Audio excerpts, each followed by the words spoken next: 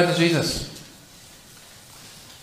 2 weeks ago we had our Christmas for Kids event here at Christ the King, and it was a great morning. We had Christmas decorations and Christmas crafts and decorating Christmas cookies and Christmas music and the Christmas story and a bounce house, because you got to have a bounce house, right? And it was a great morning, and we had great weather, and a good time was had by all. Almost. There actually were a couple families who came up to me, and even to a couple of our volunteers, visibly disappointed with our Christmas for Kids. Can you imagine why? They came up to me and they asked, "Where are the gifts?" And I said, "What gifts?" And they said, "You mean you don't have any gifts for us? That's why we came. Where are all the Christmas gifts for us?" And he said, "Well, we have Christmas crafts and the Christmas story about Jesus our Savior and Christmas cookies and a bounce house. Those are our Christmas gift to you." And they said, "Oh." And they went away disappointed. I don't tell that story just to shame them. I tell that story because I think we're all like that. Aren't we? How many times haven't you opened up a Christmas gift and maybe you didn't say it outside, but inside you said, "Oh." How many years haven't you opened up a dozen different gifts and yet you didn't actually get anything that you wanted? Has it happened to you that you've ripped open that Christmas card only to find a picture inside instead of the gift card that you were really hoping for? Oh.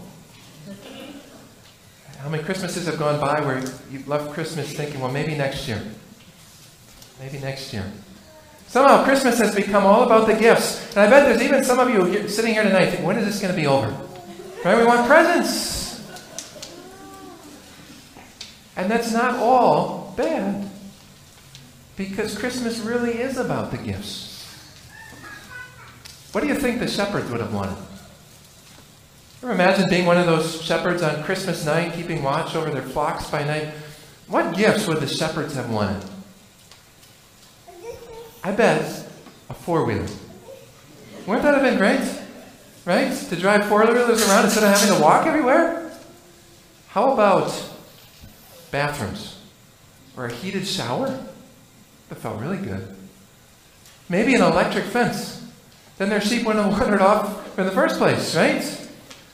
Or a space heater on a cold winter night? Imagine what those shepherds would have wanted. Wouldn't it be cool if we could just go back in time and give them all these things that we take for granted today? They would be amazed at the gifts that we could give them. But none of those gifts, not even a four-wheeler, none of those gifts compare with the gift that God gave them. Told that the angel of the Lord appeared to them and the glory of the Lord shone around them and they were terrified. The angel said to them, "Do not be afraid. I bring you good news of great joy that will be for all the people. Today in the town of David, a Savior has been born to you. He is the Messiah, the Lord." God had a greater gift in mind for the shepherds. It was a Savior. The promised Messiah, the Lord, that means God Himself. That was God's gift at Christmas. It was exactly the gift that those shepherds needed. As much as they would have enjoyed a pickup truck or heated showers, the Savior was exactly the gift that they needed. And here's how you can tell. When that angel appeared to the shepherds, what was their reaction? Terrified. That's the reaction every time sinful people come in the presence of perfection. Have you ever been in a room where you flipped on the light and a mouse has scurried away into the darkness? Or a bug? I hope we don't just have those things at our house. Right? I think it's happened to you too. That's us sinful people in the presence of God. Right? When God turns the light on, what do? Scurry away. Try to hide. This is why so often people and so often us ignore God. Or try to avoid God.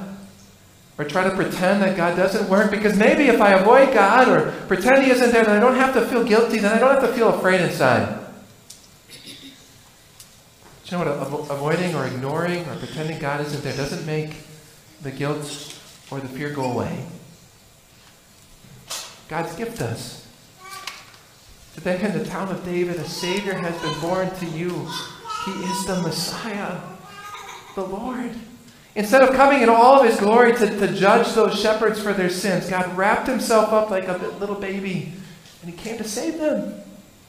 Jesus turns our fear into joy. Instead of coming to punish them like their sins deserve, Jesus came to be punished for them, to die on the cross and take their sins away so that they could be forgiven, so that they could have peace with God. Jesus takes our fear and he turns it into joy. Glory to God in the highest, and on earth peace to those on whom his favor rests. That's the gift of Christmas. There's something really hard I have to tell you, but you really have to hear it. Are you ready? The best gift of Christmas isn't an Xbox. I said it. It's also not a car. Do people actually get those? You see it in the commercials. Even if you were to get a car, that wouldn't be the best gift of Christmas. It's not even having peace in your family. You know what? An Xbox isn't actually going to make you feel good about yourself. Getting a car isn't actually going to make that feeling of discontentment go away. Even having perfect peace in your family isn't going to make that gnawing sensation in your stomach go away. You need something more. You need a Savior. Jesus is the gift of Christmas. We couldn't go to God, and so God came to us. We couldn't save ourselves, and so God saved us. There is someone who loves you so much that he died for you. There is someone who has planned out every single day for the rest of your life. There is someone who has prepared a special place for you in heaven. There is someone who is with you always. There is someone who takes away your guilt and your fear and your worry. It's Jesus. I talk with those families at our Christmas for Kids. My heart hurt for them. The gift of Christmas is Jesus. Today in the town of David, a Savior has been born to you. He is Christ the Lord. Jesus is the gift of Christmas. But Jesus isn't the only gift of Christmas. In fact, you could even say that Jesus isn't the greatest gift of Christmas. Does that sound wrong? About 1,000 years ago, there was a Christian pastor and preacher named Saint Bernard. And now for what I say next to make sense, you have to know that Saint Bernard is actually a person. It's not a dog. Okay, I'm not talking about a dog. Saint Bernard was a person, and he wrote 1,000 years ago that there's more than one miracle at Christmas. It's a miracle that God could take on our human flesh. It's a miracle. It's a miracle that the Virgin Mary could give birth to a child. It's impossible. It's a miracle. But that's usually where we stop. God became a human being. Mary gave birth to a baby. Amen. But St. Bernard said there's actually one more miracle at Christmas time, and it's the greatest one of them all. You guess what it is? He said the greatest miracle is that Mary and the shepherds believed it. The greatest miracle at Christmas time is that God gives people faith to believe in what he's done for us. That means that God actually gives us two gifts at Christmas. He gives us the gift of Jesus our Savior, and God gives us the miraculous gift of faith in Jesus as our Savior. About a month ago, I was talking to one of my pastor friends, and you could tell that he had something he had to get off his chest. And he said to me, people at my church are hearing about Jesus, but it's not taking root in their lives. I said, well, what do you mean? He said, people say that they're all about Jesus, and then they work themselves to death. People say that they're all about Jesus, and then they're filled with anxiety about money and stuff. People come to church, and then they go home, and spouses won't even talk to each other. Children complain about everything. How is that? Why is that? They're hearing about Jesus, but it's not doing anything to change their lives. As I heard him talk, maybe a better word would be to say, as I heard him rant, somebody immediately came to my mind. As I heard him describe these people, do you know who came immediately to my mind?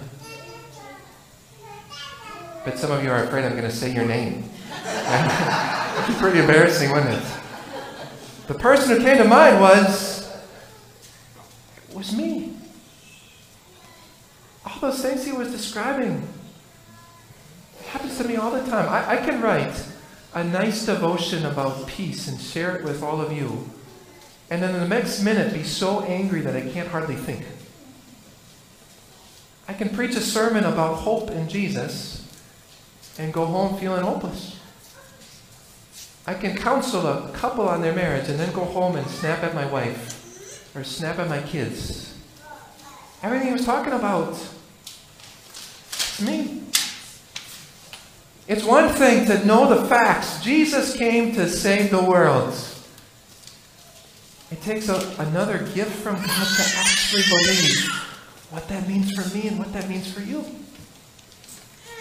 So think again about those shepherds. The angel came to them and told them they had to go and find this baby in Bethlehem. Do you know what they didn't say? It's really amazing. What the shepherds didn't say. They didn't say, we'll check our calendar. You ever notice that's not part of the Christmas story? They didn't say, well, we'll check our... Wait, a week from Tuesday after our lunch break, we can fit them in. Right? Would 15 minutes a week from Tuesday after lunch work? They didn't have to check their calendars. There's something almost as equally amazing. They didn't say, we'll see how the game's going. And if it's a blowout in the second half, then we'll pop over. What did the shepherds do? They believed it. They dropped everything and they went and they saw Jesus and they returned with joy, and nothing else had changed in their lives. They still had to sleep outside on the hard ground. It was still cold. They still had nothing but them and their sheep. And yet they had joy because God gave them the two gifts of Christmas. The gift of a Savior and the gift to believe it. Think about Mary. Ever imagined what Mary's Christmas night was like? At the end of our service tonight, we're going to sing Silent Night, Holy Night. All is calm, all is bright. It's a beautiful song. But I don't think that was true for Mary. Do you remember what Mary did on Christmas night? She gave birth to a baby. Her first child. With no pain medicine. In a stable. With just Joseph there. How do you think Christmas night went for Mary? It wasn't silent. There must have been lots of screams and cries and blood and tears. And then when the baby actually came out, all of a sudden these smelly guys from the country come in. And they say, where's the baby? We want to hold the baby. Have you ever heard how mad Mary was on Christmas night? No, because she wasn't. Even after the hardest night of her life, we're told that Mary treasured up all these things and pondered them in her heart. God gave Mary the two gifts of Christmas. The gift of a Savior and the gift to believe it. That's what I want for you tonight. It's not enough to just come and hear the Christmas story again. It's not enough to just come and hear the facts about Jesus. Because then you'll go right back out and you'll look for that one perfect gift that you need to be happy. Or you'll go search for that one job that'll finally make you feel like you're a worthy person. Or you'll go look for that one relationship where you'll finally feel loved. And it's not enough to just hear the story. You can come to church on Christmas Eve and still miss the gifts of Christmas. And if you do, it'll show.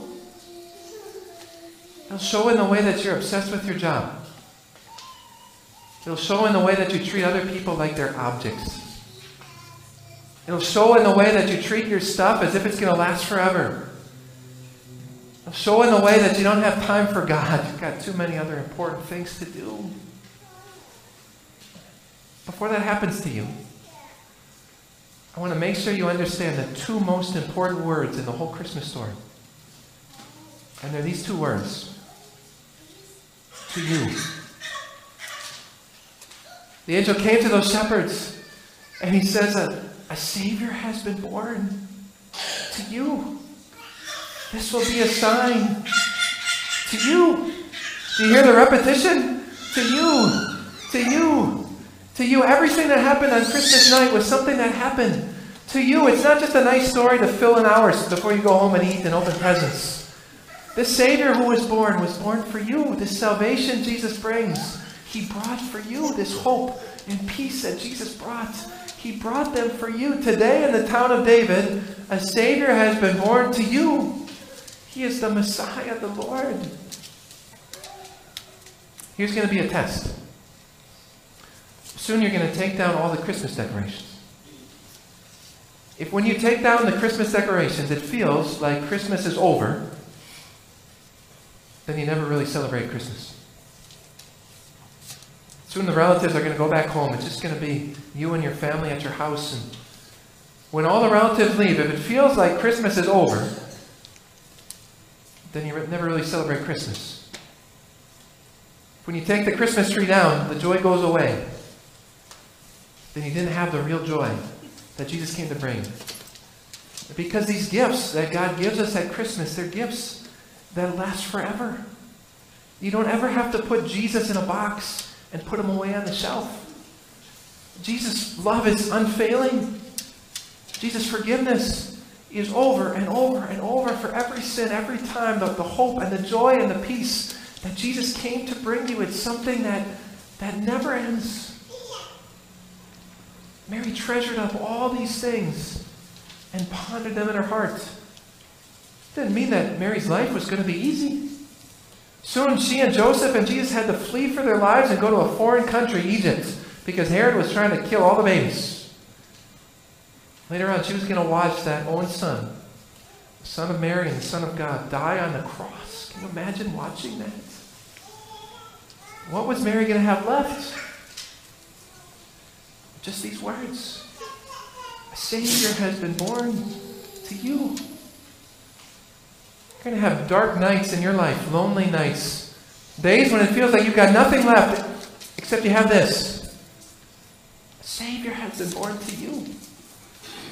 One day you're going to face the biggest darkness. You're going to face death itself. And on that day, all your strength, all your might is going to go away. You're going to have nothing except you're going to have these words. A Savior has been born for you. Tomorrow at the end of our Christmas Day service, we're going to sing an old Christmas song. It's maybe one you don't know so well. It's called Lord Jesus Christ, Your Manger Is. And the last verse of that song, it goes like this. The world may hold her wealth and gold, but you, my heart, keep Christ as your true treasure.